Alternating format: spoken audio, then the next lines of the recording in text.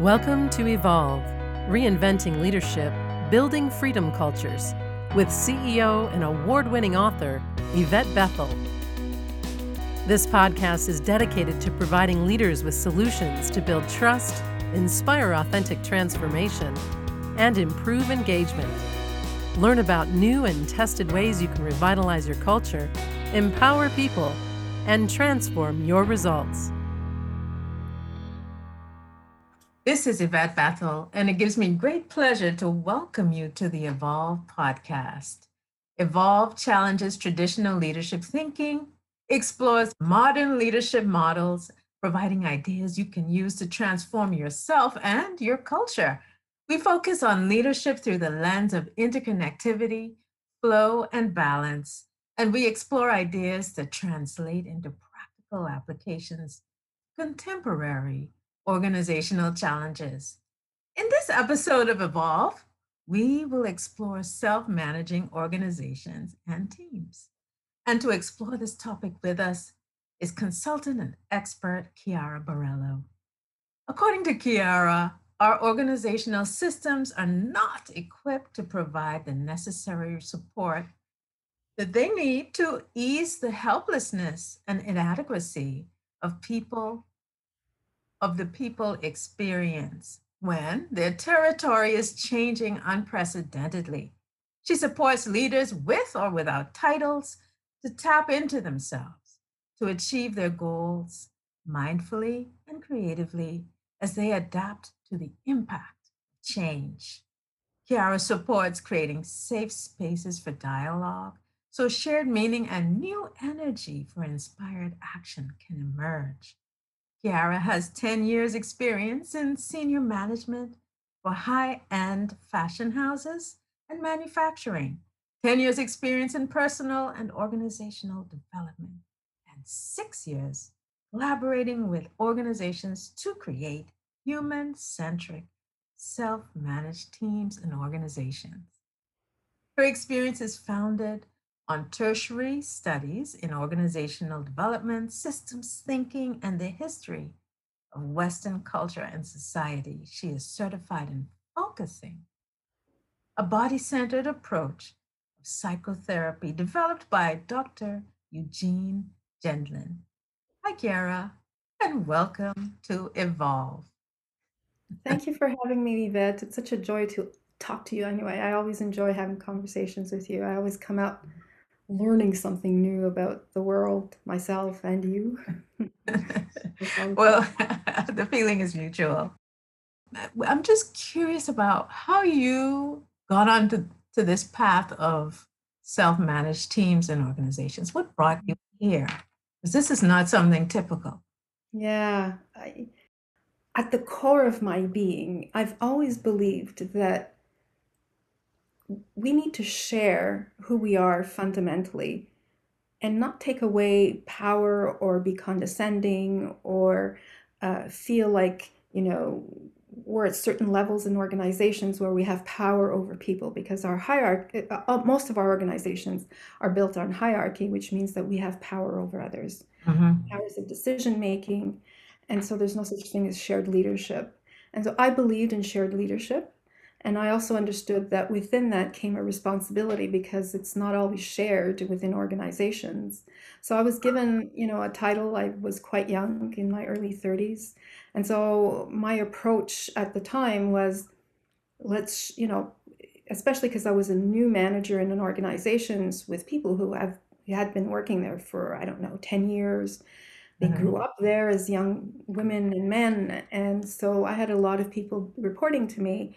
And at that time, in the early 90s, computers and coding were coming into play, learning how to use your computer in a very different way. I mean, we had computers, but it was all data entry.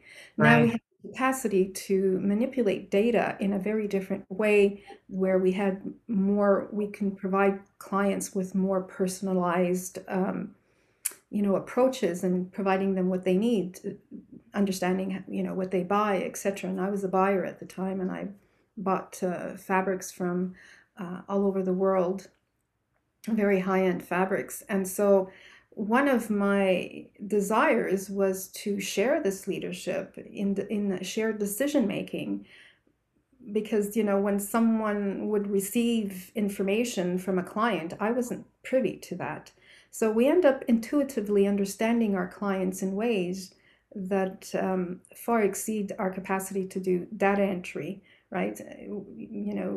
I once read Tim Ferriss saying, as soon as I gave my employees power of decision making, suddenly their IQ went up. I mean, it's not that their IQ went up, it's just that they were given the privilege of decision making, right? Mhm. So anyway, so it just tells you that IQ isn't, what it's cut out to be, in the sense that it's not, just because we have an IQ, it doesn't mean that we make good decisions.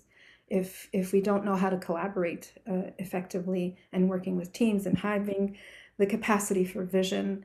And so my approach was, if we work together collaboratively and be responsible for our own happiness as well, and making decisions, and we share that, and they get the support, my team would get the support from me, hopefully, that we'd be happier in an organization. Except that, I wasn't exactly given the permission to do that from my VP, whom I was reporting to. He wasn't quite happy, because I guess he enjoyed power much more than anything else. And so shared leadership for him was like, no, I'm not sharing my leadership with you. I said, I'm not asking for you to do that. I just want to do it with my team. And to make a long story short, I tried, and it actually didn't work. It failed on 2 levels. But I never stopped trying. I didn't have the permission from my higher ups. And I also didn't get the cooperation from the people who reported to me, because they were very fearful. They're That's saying, right. no, this organization is not like that. They just fire people on a dime. You make a mistake and you're going to fire me because you're going to blame me for making that mistake. And I was trying to encourage them that, no, I want to support, we learn from mistake. I want to support you as a human being through and through. And so it didn't work, but I did try. And I know that it did make a difference to people's lives, but it's only in retrospect. And so I never quit, I never quit. I made so many mistakes. And also, it wasn't popular. It wasn't something that people understood. It was like, what is this beast you're talking about, right? Well, you said 3 things. We're talking about self-managed teams and organizations. You talked about shared leadership, and then you talked about power. If you can share with us exactly what is a self-managed team and how those 3 elements play together within organizations and teams that are self-managed. It's I just want to make 2 distinctions here in answering that question. So there are organizations today that are 100% self-managed, and I'm going to give you some examples. And then there's other organizations that they create the opportunities in certain areas, like, for example, research and development area, where they give people the permission to create self-managed teams. So what that means is that people will, be attracted. So the attractor is if somebody has an idea or a vision that they want to collaborate with, or make it or manifest into the company, especially R&D. Most large organizations in research and development, they have the possibility of testing these things. So what I'm trying to say is that there's self-managed 100% organizations, they're 100% self-managed. And then there are organizations that are still in the hierarchical systems, but there's possibility for some areas or departments within organizations that they have the permission to self-organize. What that means for these 2 different organizations is in a way the same, but not 100%. So I'm going to talk to you a little bit about first self-managed organization. And I'm going to give you an example of a company called Buurtzorg in the Netherlands. I'm going to tell you a little bit about it. So I'm going to tell you a story, so it's more helpful than to talk about abstractly. So many years ago, maybe about 20, 25 years, 20 years ago, approximately, don't quote me on that. I don't quite remember exactly the timing, but about that timing, there's a nurse in the who had been promoted into senior management, and he loved being a nurse. Now he found himself in a hierarchy with lots of red tape, and he really saw that they're not giving their patients the help that they needed. So he was managing a particular area in the healthcare where after surgery, people needed care in their home. So they had these, it's part of their system. So people would receive these nurses to help them heal quicker after their surgery or whatever it was, cancer, surgery. It could be a numerous amount of things. Except that the healing, people ended up back in the hospital and they didn't fully heal. And there was a lot of red tape because there was a lot of administrative stuff. Anyway, to make a long story short, he decided to leave and start his own organizations with 4 or 5 other people. And what they did was they self-managed themselves. And 20 some odd years later, they've taken on the market to self-manage their organizations. Now, no one has titles. What they focus on is 100% client-patient relationships and to heal quickly. So one of the things that they made sure of is that the same nurse goes to see the same person more often. What happened is because they're so focused on the client healing, it takes them less time. For the healing happened quicker. They spend 40% less time with the client, even though they focus much more on the client. So they spend a lot more time with the client and less time on administration. So they cut out a lot of the administration stuff and made it very minimal. And then as they started to grow, so what they basically happening is they made their own decisions as they needed to. So as the company grew, you have some questions. Yeah, I have a few. Okay. You said there were no titles. Were there job descriptions, or was there some type of position description to help them kind of Actually, not overlap? good question. Thank you for asking that question because it's really important for self-managed organizations. There are no job descriptions, but there are roles. And the role is always based on the mission statement of the organization, and it is always client focused. So they'll do what they need to do to achieve that. So they end up with what they call roles instead of job descriptions. And the roles often shift and they change, like they could change. So if I have my role, if I was in this organization, is basically client patient, and my job is to make sure that you heal quickly or heal in a healthy way. Speed is not the idea, although it does end up playing a role. It's just a result of it. But if I focus on you, Yvette, after surgery, for example, and I show up every day, you and I start connecting on a human level. I say, hi, I sit with you, we'll have a coffee together. I might need to give you an injection or whatever. They'll bring coffee, they'll sit with people, they connect from a human level. And I know I'm from Canada, and I know that we have that service here too, except that they're in and out. They don't take the time with their clients, although they started to change that because Buurtzorg has influenced people on an international level, and they've actually captured the market because they cost less, so their prices are lower because there's less administration. People heal faster as a result, and so that's what's important. Now, because they have roles only, they focus on their roles, and then they see something happening where they can improve their role, mainly based on client relationship, but also for themselves, because it's important to take care of ourselves, especially when we're working with patients or clients. It doesn't really matter the organization. Looking after yourself is really important. Is that what they started to do is they hired coaches instead of managers to look after different teams as the organization grew. So coaches meaning, I have this issue, how can I solve it? And so they're always empowering the people on the ground with the client. So One thing that's not clear, you mentioned twice that administration goes away and you focus on the client. it's reduced. Yeah.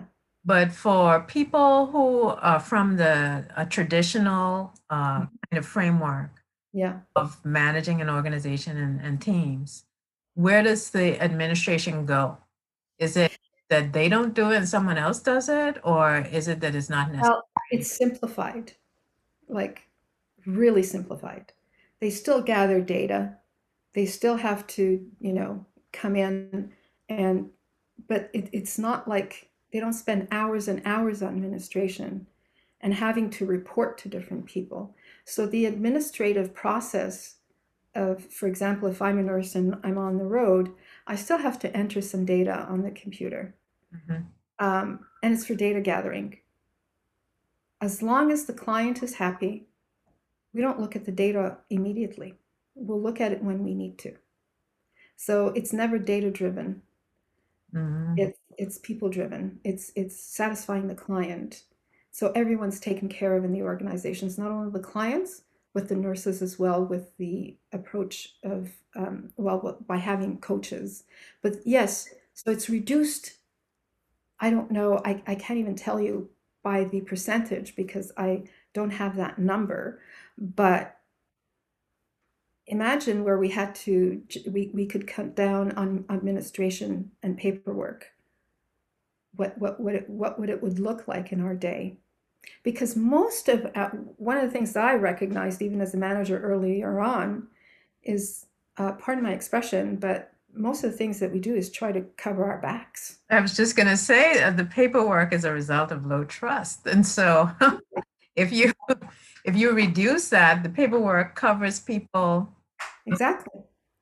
Covers them so that they can, in the event that someone doesn't remember or something else goes wrong, the paperwork is there. So if that's taken away, then the self-managed system also has to be built on trust.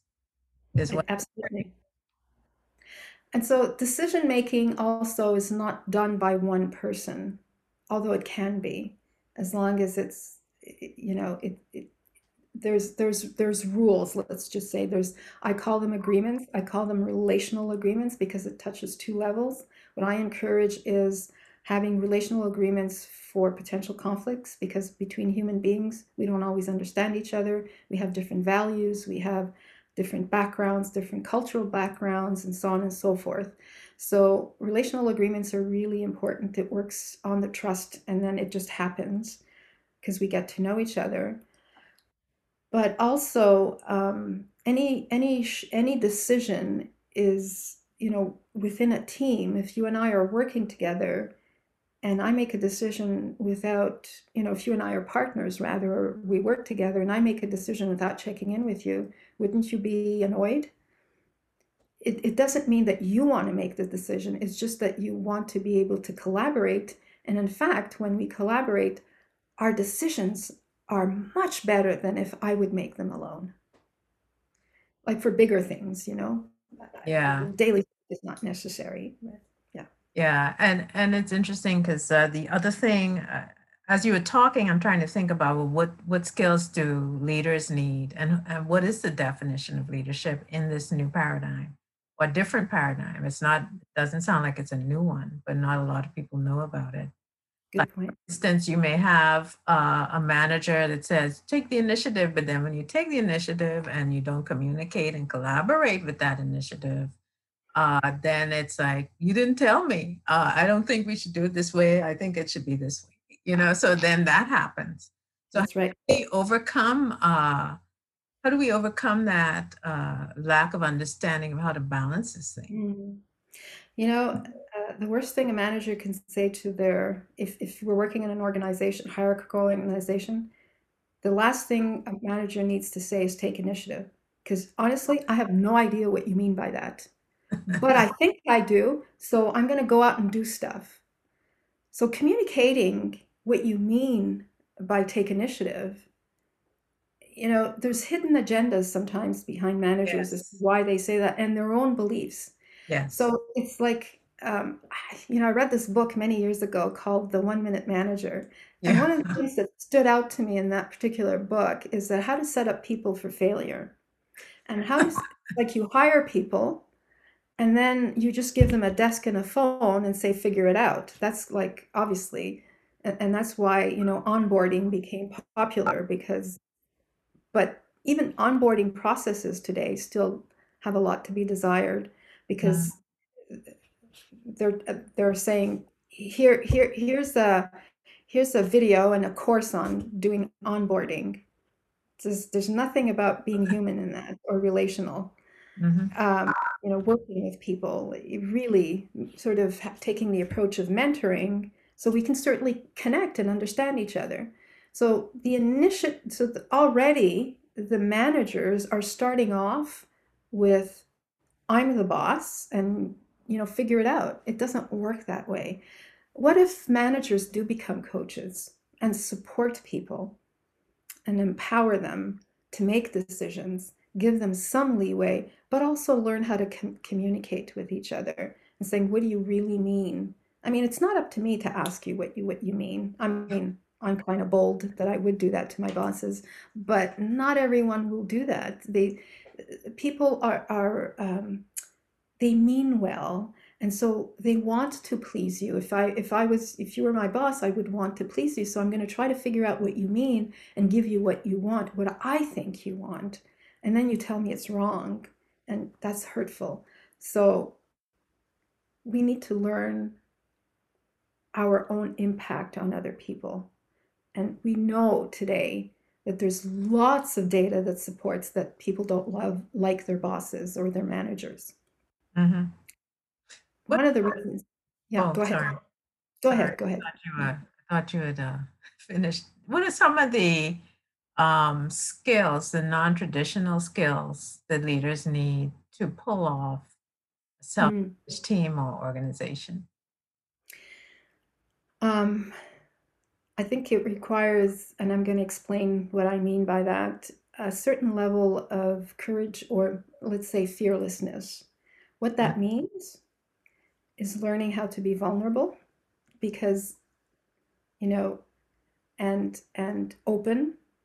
Um, that doesn't mean that I tell you all about my family affairs or what's happening in my family or talk about my spouse that I'm not going to, that's not vulnerability. That's not vulnerability. It just means how I'm feeling in the moment or how I'm seeing things in the moment or, collaborating, opening myself up to, let's say I'm in a position of leadership, is inviting in your opinion. Now, mhm. that's a hard thing to do. So the people who have succeeded in creating self-managed companies, they had this complete trust, starting with themselves, because they had this capacity to engage people and connect with people. And so they trusted them as well. So they gave them that leeway to figure things out. But the leaders do provide some sort of support and help, coaching generally. And but I'm also a believer that, yeah, so there is a huge amount of self-awareness that has to happen within Mhm. the leaders who are willing and able to want to do that. It can't be just because it's fashionable. Right. In that case, you're better off sticking to your hierarchy because it causes a lot of harm in an organization if you can't follow through with it. From your perspective, why should an organization or business owner consider self-managed teams? Like, what are the benefits of doing it that way? So I'm going to contradict myself right now. Mhm. Um, you know, I heard someone say, I'd rather be with, I'd rather be with a leader like the Dalai Lama and having him be a dictator than to have some of the political, I won't name who, but he named a particular leader, said, than to be in a free market with this particular leader. Mm. So self-management, it needs to be done in little tiny steps if that's the way you want to do. But self-management really is not for everybody. It isn't for everybody. It's also not for it's not for all types of organizations either. So, but what it really takes, so back to your question, it's not so much the process or the structure, rather, of the self-organizing teams. The way I see it is, can we be more human-centered or human-centric? Can we communicate differently and giving our employees the necessary tools and skills to feel whole as a human being? Can they show up being who they are and putting them in positions where they can shine? So it doesn't matter if it's in hierarchical or not. To me, the approach of knowing transparency in an organization is possible, even if it's hierarchical, Mhm. because part of the idea of self-managed teams is transparency, trust, connecting with each other on a human level, so our creativity can really increase because we are naturally creative. And I distinguish that between being artistically skilled or, creative is everybody, so I make that distinction. And when we tap into that, when we have that capacity to make decisions at every step of the way without being yelled at and called an idiot, it doesn't matter, if it's a self-managed organization or hierarchical. But it does remove layers of hierarchy. People end up doing that. And again, it really depends on the type of organization. Sometimes it's not called for. Maybe sometimes you do need someone to make decisions for certain things. And I've seen that. I remember one of the founders of Medium. They tried this whole self-management thing, but they used a process that didn't work for them. And it's a decision-making process called holacracy. And it didn't work for them because the meetings are too organized. And I don't actually support holacracy as it is, but it can work if for different types of organizations like engineering. It works really well. So I'm not saying it's bad, but in this particular case, Medium was saying that it took away from their creative process, because one of the things that they found most fruitful, which they weren't aware of, is having dialogue with people. It's just hanging out. I come to see you on your desk and we start talking about life. We start talking about this client, that client, or this article, that article. And we talk about things, and it generates our own creativity. So that was lost. So they came back to, we prefer if certain decisions are made, and let us do our thing, and let us continue being human beings in a different way. So, but that doesn't mean that they couldn't be self-organized. It's just that they had a process called holacracy that didn't work for them. Yeah. So when I work with my clients, I say, we're going to take a little bit of this, we're going to take a little bit of that, because any process must reflect who they are as an organization. That is such a powerful statement, because I don't think any particular process is the answer. I think Exactly. so. Exactly. I think in bringing it all together as we wrap up, my last question for you is really, it sounds like self-managed teams you can be a purist about it, or you can mix it in with a lot of other things. What would be the best advice that you would give to our listeners, your parting advice to let them know why use it and how to integrate it, or whatever it is that you want to share. Mm. Well, it really depends on the founders or the co-founders' mission. I'm going to give you an example. One of my clients has the reason why they went self-managed, and it wasn't easy for them. It took them a long time, and the owners started to hired coaches to become more aware of their own buttons and reactions to situations. So what they did was they went through a process of knowing themselves. Sorry, I'm going to ask you to repeat the question again because I want to stay focused on. Like I'm getting away from myself. In essence, I said that there's basically, it sounds to me that there's a spectrum of self-managed teams, and you can be a purist, or you can have some combination of approaches that include self-managed teams and organizations. My question was, what's the best advice? Yeah, the best advice is to really understand. Yeah, so I'm going to go back, is to really understand your reason of living in an organization. So this particular client, they wanted well-being for themselves, but they also wanted well-being for each and every individual in the organization. So their processes reflect that, which meant that if people want to work 3 days a week, then they can work 3 days a week. If they can't come in at 9 o'clock in the morning because they're a single parent and they can only start at 10, well, they can start at 10. So they created, for example, 4 different shifts, and they work 4 days a week. They don't work Fridays anymore because well-being is important. And they're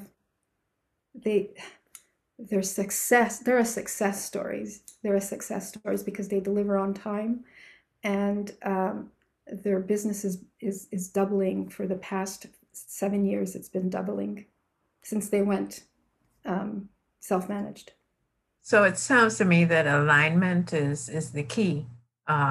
Just make sure that whatever you do, it's aligned with your mission, your core values, your purpose of the organization, and exactly. Make it your own. And right, and people align with that vision, and all your processes align with that vision.